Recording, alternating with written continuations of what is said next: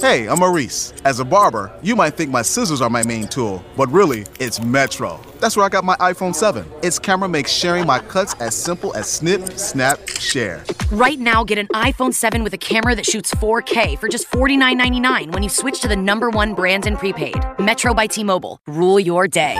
Requires port in of eligible number not currently active on T-Mobile network or active on Metro in past 90 days and verification of ID and independent database. Limit 4 per account/household. 32GB iPhone 7 model only. No tethering. See store for details and terms and conditions. It's time once again for another episode of Atlanta Legal Experts Radio, broadcasting live from the Pro Business Channel studios in Atlanta. And now here's your host, Emily Rowell. Good morning, and thank you for tuning in to another episode of Atlanta Legal Experts Radio. I am your host, Emily Rowell, and I have Marlon Ryan here with the Ryan Law Firm. Good morning, Marlon. Good morning, Emily. How are you? I'm wonderful. Thank you so much for being here this morning. He's with the Ryan Law Firm, the founding partner, and he practices entertainment law. And tell me why. Well, I got into entertainment law because prior to going to law school, I was a session drummer, and I toured a lot of the country, playing with a lot of different bands. I've played with about 100 different acts, and of course, what comes with that is contractual disputes. So understanding the importance of having an effective contract in place and protecting artist rights is kind of what got me into entertainment originally. So I went through law school and studied copyright, and kind of went from there. So tell me a little bit about how entertainment law and business law coincide, a little bit more. Well, entertainment law and business law are actually quite similar. You're dealing with a lot of the similar things, specifically negotiating contracts. You really want to understand what you're signing, and that's very similar. You need a lot of the same sort of structures that you need with any small business, whether you're putting together a film or whether you're going on the road, whether you need like a film release. I mean, all these are just contracts you need in place. Like if you're a small business, you also need partnership agreements or non-compete documents, things like that. That makes a lot of sense, actually. Now, tell me, what does your firm do, especially with those issues throughout the country, as far as dealing with the entertainment law field? So, as you know, Atlanta is becoming a really, really great place for the entertainment world. It seems like every day, we're driving down the street and we see, a new film production, kind of on the side, and stopping traffic. That's absolutely right. And as Atlanta's getting bigger, there's still a lot of major decisions being made in other cities. So I think it's important to have, a network of people to draw on in all of those different places. So, whether that's New York, whether that's Nashville, whether that's LA, whether you're looking at music or film, what my firm likes to do is draw on, a variety of contexts in a variety of different fields to really work towards getting any production moving forward. That's fantastic. Thank you so much, Marlon. And that was Marlon Ryan on Atlanta Legal Experts Radio. Marlon, we're going to find out a little bit more about you. You are the founding member of the Ryan Law Firm, where you devote your practice to assisting filmmakers, musicians, and other artists in pursuing their artistic endeavors. Take me back. What made you go to law school? How did it all begin? Well, so, I come by music, honestly. My parents are musicians. I grew up in the music world. I went to Emory here in Atlanta and studied music. And, I got out and I worked at a law firm, and I kind of did that while I also toured regionally. And I finally got an offer from a record label out of New Jersey who put out some early good albums with some pretty major artists. And long story made short, even with our music on MTV and a lot of big networks, there were no contracts in place. I left the job at the law firm I was at to go out on tour with this road, go out on tour on the road with this group. And what ultimately happened was the tour ended up falling through, despite having a lot of things that looked like they were in place. And so I came back to Atlanta, eventually ended up with a much better group of folks. But even that, no contracts, no anything to really protect artists on the road. So I decided to go to law school. I remember at the time, there's this funny story where one of the larger national tours I did, we were at South by Southwest, and here I am, on the phone, I'm getting a call from this admissions officer, and there's this other gentleman who's basically blowing fire across these shots that are lined up on the bar, and I'm trying to get into law school, and I'm sitting here realizing these two worlds are colliding, and I figure what could be more almost appropriate at that exact moment. So anyway, I decided to go to law school and come out and. That's a great story. Yeah. I love that. It kind of you followed your passion for what you do and then found a niche to help people. And I can imagine that happens all the time with bands and, they just want to go and rock and roll and have a good time. That's right. They're not worried about contracts or anything like that. But you, even though you are a musician, you still thought about those things. So I think that's really awesome. Tell me, the music industry in Atlanta, what is it like? How has it changed? Where is it headed? Well, the music industry in Atlanta it's kind of in an interesting crossroads. There's obviously been a lot of building around the city. And so a lot of the artists have been kind of moved towards the suburbs. I think it's been a real bastion. There's a lot of tremendous bands and tremendous artistry that's come out of not just the city, but the state. Mm-hmm. And, the Georgia Music Partners and groups like that are really doing a tremendous job to protect the interests of artists moving forward. And there's even some legislature they've put forward to try to extend some of the tax credits, that we now see with the film industry towards a lot of the music industry. And that is certainly something that I've tried to become a part of because of the good work they're doing. Just to kind of give them a little shout out. Right. How about the film industry? I've heard this is like the Southern Hollywood. It absolutely is. And people are coming here from all over the country. Right now we're seeing a lot of, everybody from production assistants and grip keys and, IATSE members, which is like, the film labor union. And a lot of these people are relocating from around the country because this is where a lot of the boot on the ground sort of work is. Mm. A lot of the decision making, a lot of the, like I've mentioned, contracts, are being developed in other parts of the country. So we're starting to see, I think, Atlanta is definitely on the up and up. There's still a couple major markets that we're kind of moving towards, but I think we're getting there a lot quicker than anybody had anticipated. And I'd heard that there's a big tax break here for the industry. So can you tell me more about that? Yeah, absolutely. The tax break for the industry basically allows, a certain percentage of production costs to be recouped by, whatever production company, as long as a film makes a certain expenditure within the state. And because of the large amount that tax credit refunds to each production group, that's why a lot of people are relocating here. That and the diversity of scenery. We've got a tremendous number of filming locations within the state. Mm-hmm. Not to mention the cost of living is pretty low here. So a lot of people that are used to paying California, New York prices come out here and can live like kings or queens for right. nominal amount of money. Right. Comparatively. So tell me, what exactly does the entertainment attorney do? Well, how do you help your clients? Well, absolutely. Some people come to me and they've got a small business. They need maybe they need like I said, a non-compete agreement put together. Maybe I've got another client. He's about to go out on the road with a large artist, and he's in a scenario where he also has a business here, and he wants to protect those interests as he goes out further. And people present him with agreements. We can review those. We can help him negotiate those agreements and kind of inform him what's going on. Mm-hmm. One of the classic sort of things I was told in law school is, people ask you, what does it mean to die without issue? And, the average person thinks what anybody would really think, which is to die without any sort of problems. Well, that means something very different in the legal context. It means die without children, right? So, right. Those sort of little distinctions can have huge implications within, contractual arrangement. All right, just want to remind our listeners, you're listening to Atlanta Legal Experts Radio. Rich Casanova here, producer, engineer, co-host. And so what about intellectual property, trademarks? Where does that come into play? Sure. Licensing, especially for musicians, has become one of the key ways to make a living. And frankly, that's something I'd like to help facilitate here. There's a lot of really good music going around the city. There's a lot of people that need it. A lot of people, especially in the film world, are still looking towards some of the more traditional outlets. But you can really save a tremendous amount of money by going with artists here and obtaining, non-exclusive worldwide rights. Because that'll cost you a substantial amount of money should you go through more traditional outlets. Right.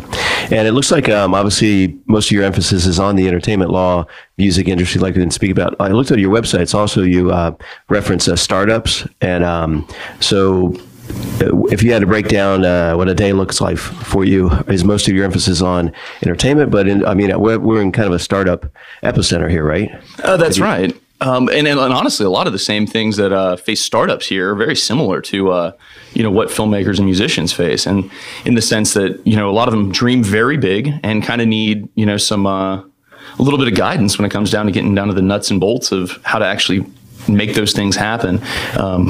So what's your biggest challenge on a day-to-day basis? What'd you say? Getting clients to pay up front. No, I'm kidding. That's everybody, I think. Yeah, absolutely. But seriously, I think just getting people to understand what you can bring to the table by planning. I mean, what's the adage? Failing to plan is planning to fail. Right. And I think that comes with any pursuit, business pursuit, artistic pursuit, or otherwise. Now, you mentioned paying up front, and whether it's a startup, the new tech, the new app that's going to take over the world, or whether it's in entertainment. Do you ever get approached where they'll offer you in kind, services, or not just free concert tickets, but a equity position or something? Or do you ever buy into that those opportunities? Or it's always a possibility. I mean, I think one of the important things whenever you're dealing with startups is to maintain flexibility. And that's, what my firm tries to do. I mean, we offer incredibly flexible pricing, whether that's, I've got cases not necessarily there, but, contractual disputes I've taken on a contingency basis. I've got, other clients that I take on an hourly basis. I mean, it really comes down to what the person is doing and what their project looks like, and trying to cater to that as much as possible is what we try to do. It kind of reminds me of the William Shatner story, right? Where he got approached by those two kids starting up Priceline. These two, college kids had no money, and they said they were big Trekkie fans. They said, "We'll give you a percentage of Priceline," and he became the spokesperson. And it was an unknown, and he made more money off that deal of Priceline than he did all his Star Trek money that he ever made.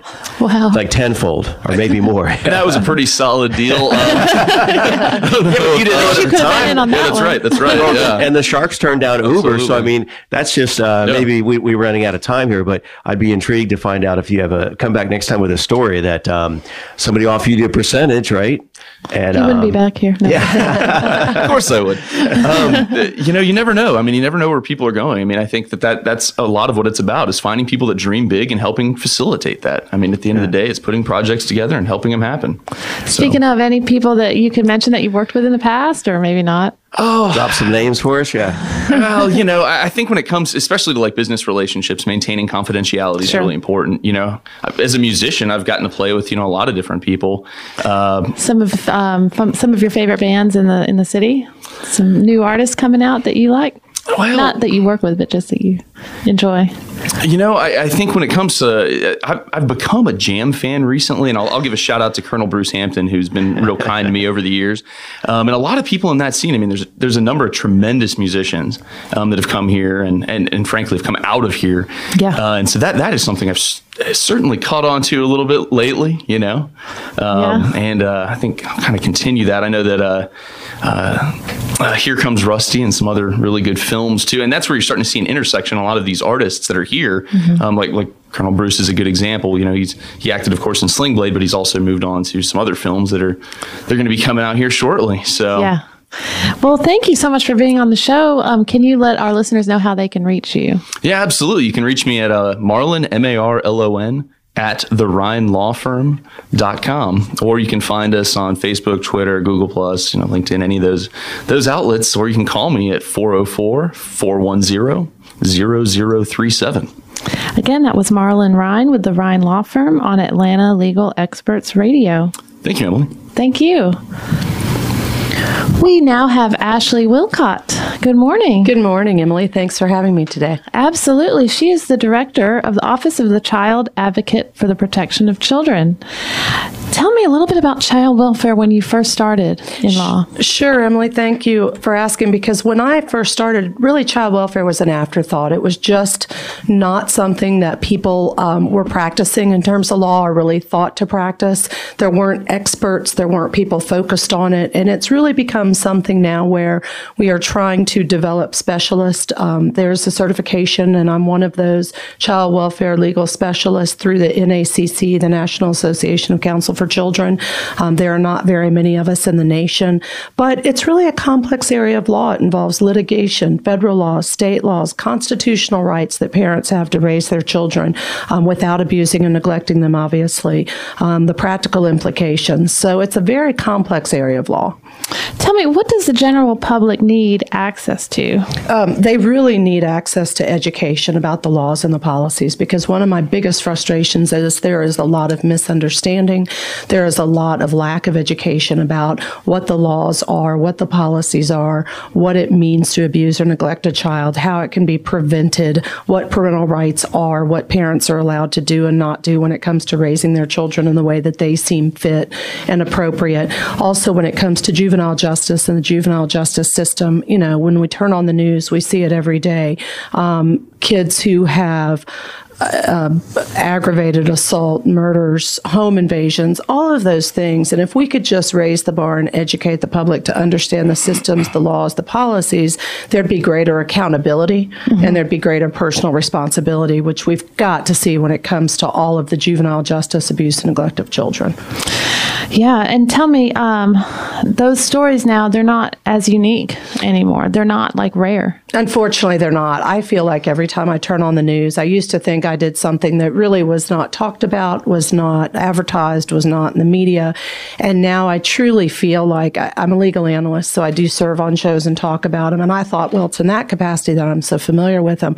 Unfortunately, you can watch the local news and see it at least once a week, if not 2 to 3 times a week, where a child's been murdered, a child's been kidnapped, somebody's abused their child, locked in a closet, starved, burned in bathwater. There's so many specific examples. Again, juveniles, you turn on the news, the juveniles' faces can't be shown because there was a home invasion and they were under 18 and they're involved in these horrific crimes, really.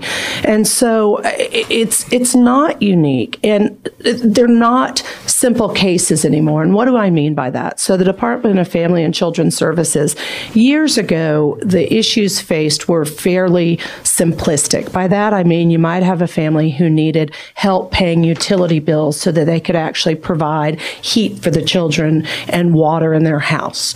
And the department could step in and help find ways to provide those services. Now you see issues where parents may have that issue, but they may also have substance abuse issues, and they may have issues where they need mental health assistance. And the substance abuse issues now, meth was the big popular awful drug, and now it's heroin. Heroin is widespread. It is across the country. It's across all demographics, all age groups, all socioeconomics. And so it's a real epidemic. And as a result, we're seeing abuse and neglect of children at a whole different level. It can be your next door neighbor. It can be someone at your children's school. It can be people that you actually know, that you're actually related to. And so it is, it's just not unique anymore. It's across, it's a scary epidemic, and unfortunately we see it in a lot of different avenues now.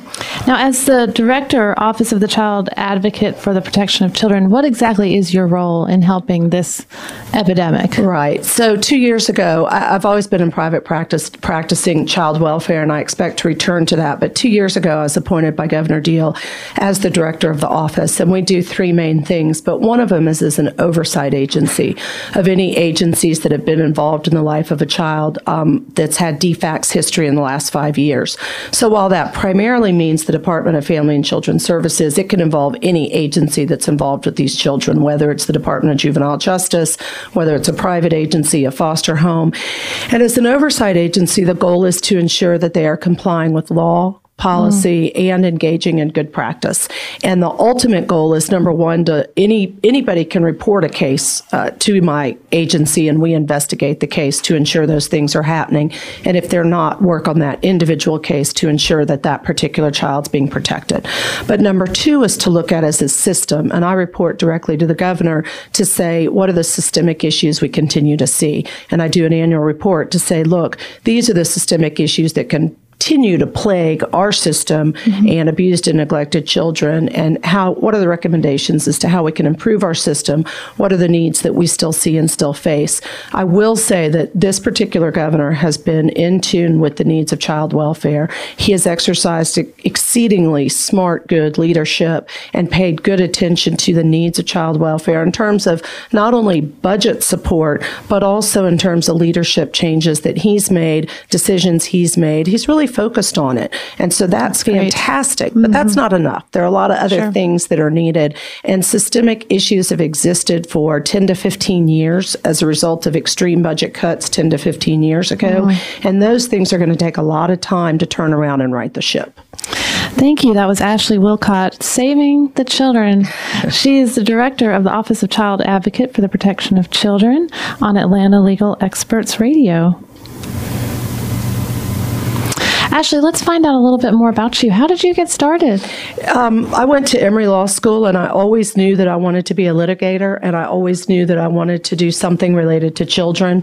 I expected to go into prosecuting the offenders and the people who are actually abusing, neglecting children and murdering children and doing all those horrific things. But somehow, through a course of really great jobs and great opportunities with big firms, I learned what I didn't want to do and landed on exactly what I wanted to do and was meant for me. It's my passion. I love what I do. I love working in the field of child welfare, abuse, and neglect. I've held a number of different positions. I've been really, really fortunate. I've served as a juvenile court judge. I've served as a guardian ad litem. I've represented the department through the Attorney General's office. And I have honestly, I can tell you, I love everything about what I do. I bet. It sounds like you sleep well at night. Well, I used to. I will tell you, people asked, what's the hardest thing about my current job? And I said, number one, the commute. I don't live that far from downtown, but I've certainly learned the traffic going downtown is horrific. But number two is the number of child deaths in the state of Georgia. I never recognized how high it was. And so that's something, again, educating the public about how can we prevent those and what do we need to do as a society to really be aware. But the last part of that is personal accountability. I hear a lot about, it's the department's fault, or, it's, juvenile justice has failed this child and systems have failed the child and the government's failed children. Well, ultimately, it's personal accountability, and caretakers have failed children, and everybody makes their own choice. And if you're going to choose to do heroin instead of feeding your children for 5 days in a row, well, that's a personal choice. So we really need to look at personal accountability, and people are responsible for their children. And if they aren't going to be responsible for their children, then they don't need to have their children. Exactly. You talk about the heroin abusers and, what about more the people, and you even said they're moving out to the suburbs. What about the people, like me, a mom with a family, that just wants their children to go to school, and then I find out that my son takes a ride with one of the teachers home. And I mean, just those little things, you have to be so cautious. Even though he knew the teacher, you just don't know people. Right. So those things, just the smaller things, are just as important. They are. And I think as parents, we all know and teach our children to be smart, make good choices, to communicate with us as parents about where they are and what they're doing. And I think that I see the worst of the worst, so I have to be careful sometimes. I think generally as a society, people are trustworthy and are good and have good hearts. But as parents, you can never be too careful. As caretakers, you always do have to be aware. You have to know who you send your children with. You have to know who they are, and you just have to be vigilant and putting your children in safe situations. Yep. Yeah, and that was a ball dropped in communication on that day. But we made sure that never happened again. Sure. So tell me a little bit about what is child welfare law, and who needs to know about it? Sure. It encompasses a lot of things, but basically, so in any state, and I'll talk specifically, obviously, about Georgia, you have the abuse and neglect of children. And I know one of the things that I think everybody needs to be aware of is anybody can make an allegation that it's happened. And so the frustrating thing is, obviously, false allegations can be made. So what happens next? The Department of Family and Children Services can get a complaint, and by law, they're mandated to investigate those complaints and determine what they need to do to investigate those. And so someone could make a complaint about you, Emily, and your family, and the department could knock on your door. And so one of the things that I want people to be be aware of is what the process is. What does that mean? What does it entail?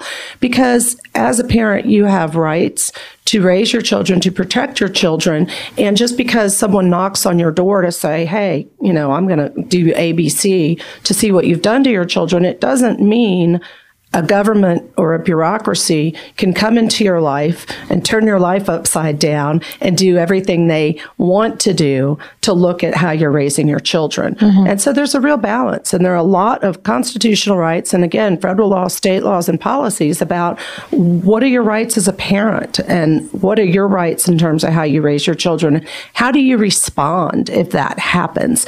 The other half of it is, what do you do if you suspect that something's happening to a child? What do you do if there's a 16-year-old down the street that you feel like, I really think they're getting in trouble. I think maybe they're the ones stealing all the car radios in the neighborhood when we have a rash of crime, or whatever it is, because that can happen, in the really nice neighborhoods in Buckhead. We hear sometimes how a number of cars are broken into and things are stolen. What do you do if you think that's the child down the street that's just getting into trouble or going through a phase or whatever it might be? And so some of the things that I think we really people need to be aware of is I can walk you through that system so that you're well protected and you understand. You don't want to go into whether it's the juvenile justice side of a potential allegation of your child stolen a car radio, or the abuse and neglect of allegation of somebody's abusing their child or neglecting their child. You don't want to go into that system blind. You really need to be educated about what it entails, because it is a slippery slope in a lot of regards. And we find out all of that. How?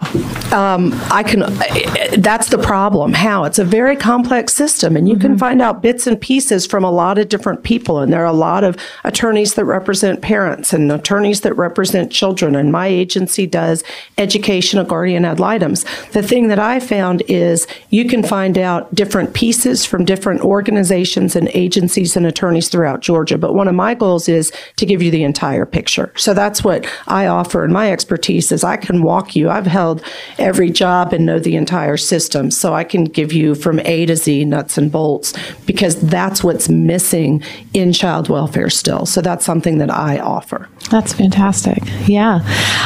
So tell me, I know that obviously you face a lot of difficult situations every day. Tell me about a little more about DFACS, the Department of Family and Children's Services. Right. I think, one of the things I'm going to say is everybody is general public, doesn't have a good impression. And if you watch the media, there are terrible stories about something that may have happened.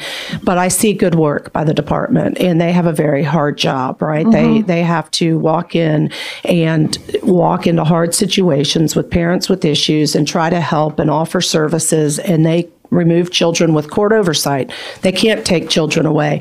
A lot of people believe they steal children. They can't. The courts remove children, not the department.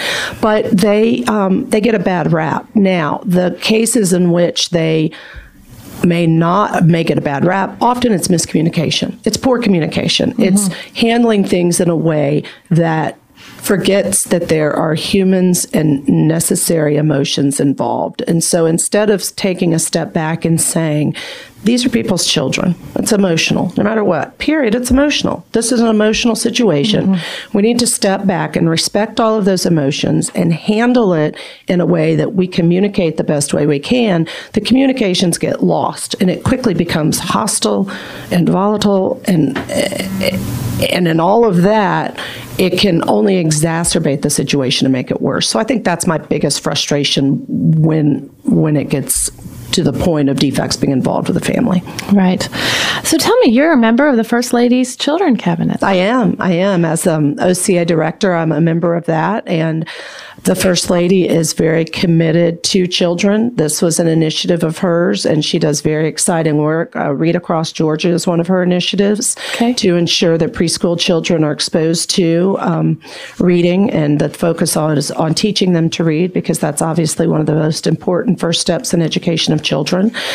She has some other initiatives, Serving with a Servant's Heart, where she recognizes state employees who are nominated and are doing not only their job as a state employee, but volunteering outside of that capacity to serve citizens of Georgia. And she's just a fantastic lady. Thank you. And thank you so much for being on the show today. There's so much more we could talk about. We'll have to have you back for sure. And you do so wonderful work. If you could let our listeners know how they can reach you. Absolutely. Either by email, scottlaw@bellsouth.net. That's SCOTT law@bellsouth.net. You can also access my office at Office of the Child Advocate for the state of Georgia. And Twitter, Ashley Wilcott at Wilcott Ashley. Thank you again. Thank you for having me. Ashley Wilcott on Atlanta Legal Experts Radio. And one last but not least guest. You don't know that yet. We have Scott Schulten here with Schulten, Ward, and Turner. Again, I'm Emily Rowell with Atlanta Legal Experts Radio, your host. And Scott Schulten works with business owners. What is the most important step to take when you are going to sell your business? Initial steps to take. Well, the first step of any process is to determine where you want to end up. I have a friend who says the journey of 1,000 miles doesn't start with your first step. It starts with knowing where you want to go. Mm-hmm. So the first thing in selling a business is to decide what you want to do next with your life and what amount of capital you need to do that and where you want to be. But assuming you want to sell your business, the first thing you have to do is speak with an investment banker or with someone knowledgeable about the sale process. Now, why would somebody want to sell their business? How do they know they need to sell their business?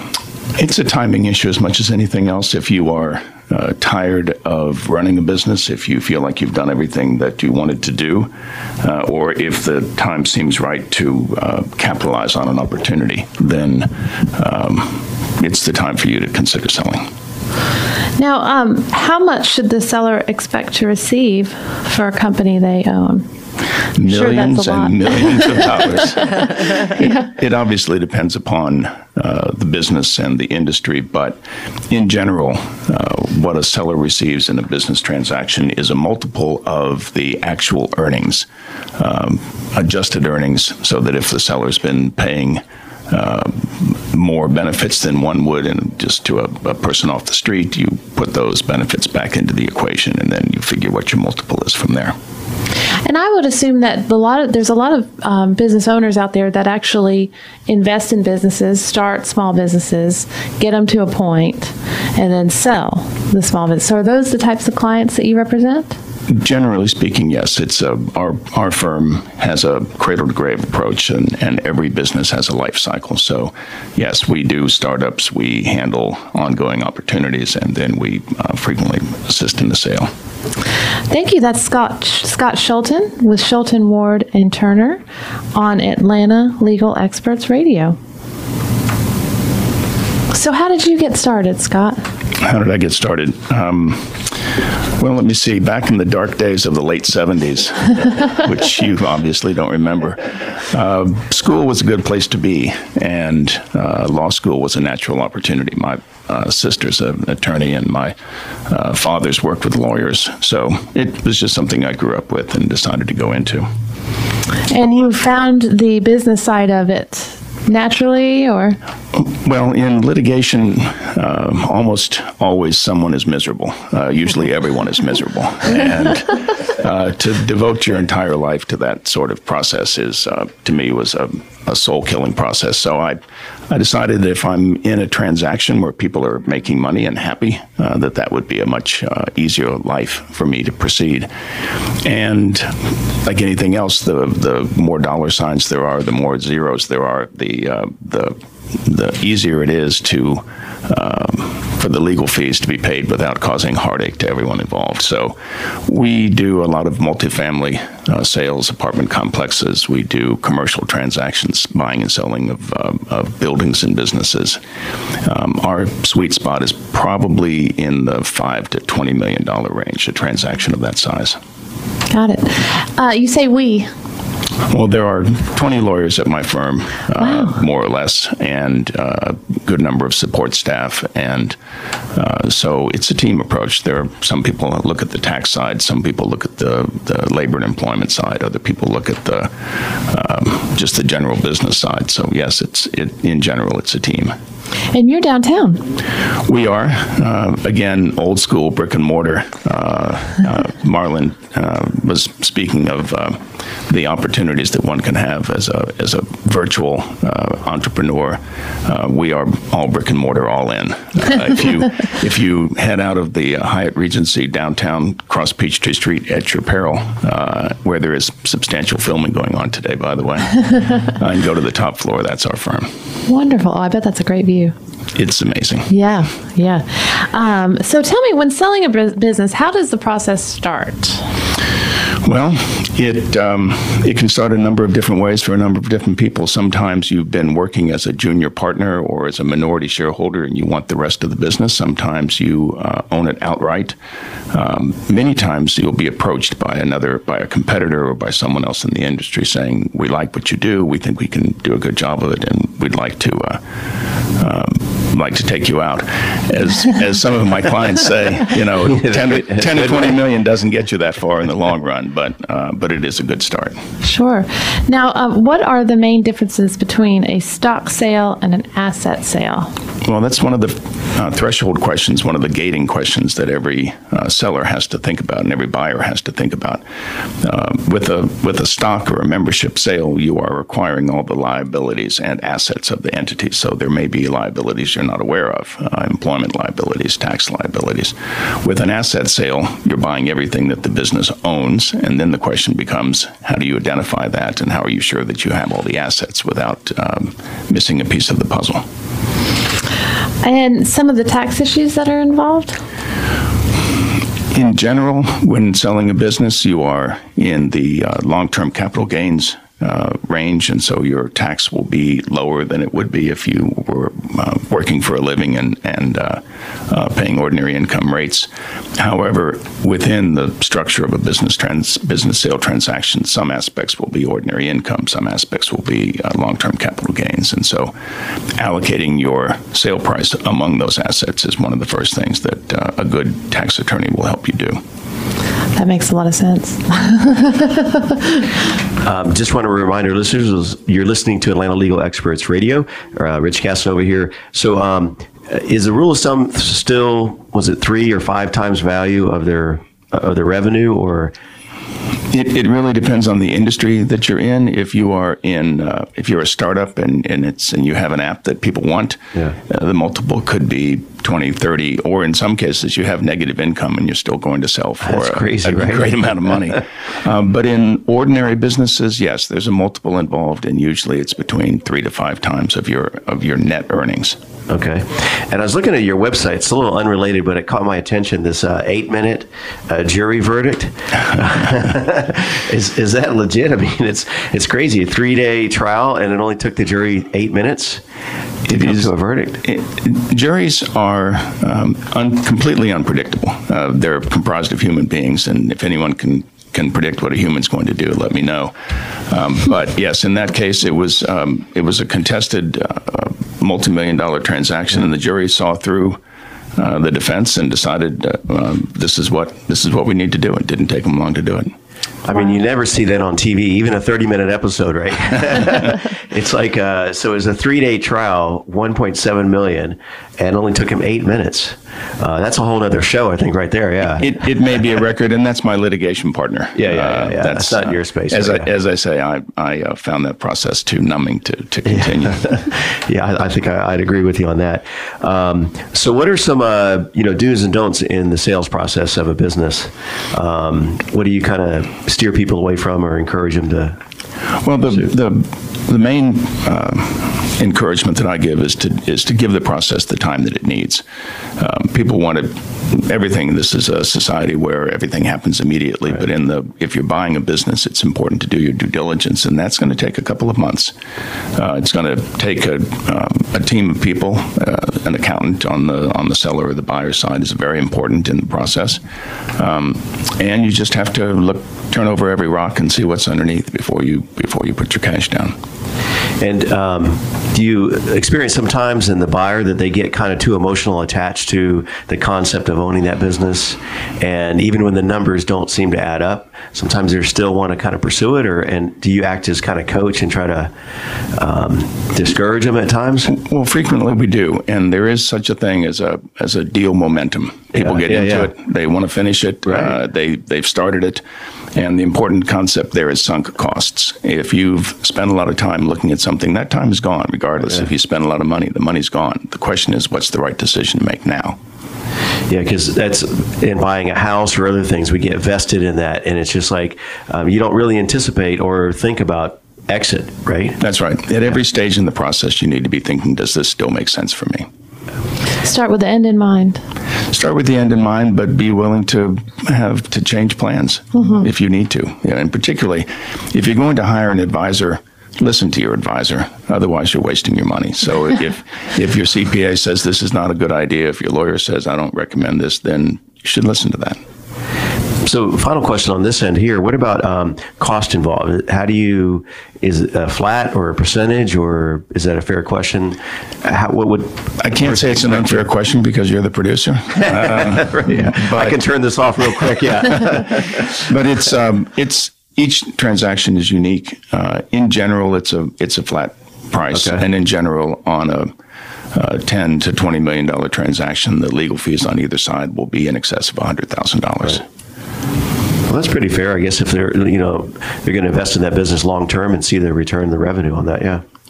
Any last tips for somebody thinking about either buying or selling a business? I would just stress that this is probably the most important financial transaction you'll ever participate in, and so you want to get all of the information that you can and the best advice that you can get. That's not the time to try to save a few pennies. Now, do you ever dive into a little bit of estate planning with your clients, just being that, doesn't that have a lot to do with, or do you have somebody you refer to for that? The important thing about being a lawyer is knowing what you don't do well. And no, I don't delve into that on a light basis. I do have a network of people and a network of law firms that I work with. Fantastic. Yeah. So tell everybody how they can reach you. Let's see. The website is probably the best and most reliable source, and that's swtlaw.com. And as of later this week, it will be swtwlaw.com. We are changing our name to Schulten, Ward, Turner & Weiss, effective April 1. And Eric Weiss is a great partner, and it's time for us to recognize that. So swtwlaw.com. Thank you so much. And go ahead. Well, yeah, congratulations to the extra W and your joining the team there. It sounds like it's well-deserved, huh? That's what we call him now. That's for Mr. Weiss, yeah. Thank you. Absolutely. Yes, thank you, Scott Schulten, with Schulten, Ward, Turner & Weiss. Thank you, Emily. Yes, and again, you can also go to AtlantaLegalExpertsRadio.com. I'm sorry, AtlantaLegalExperts.com. Either one, Got excited, yeah. This is Emily Rowell, your host, signing out. Thank you again for joining Emily Rowell and her guests on the Pro Business Channel. Use the social media links here to share today's show, and stay tuned for the next episode of Atlanta Legal Experts Radio.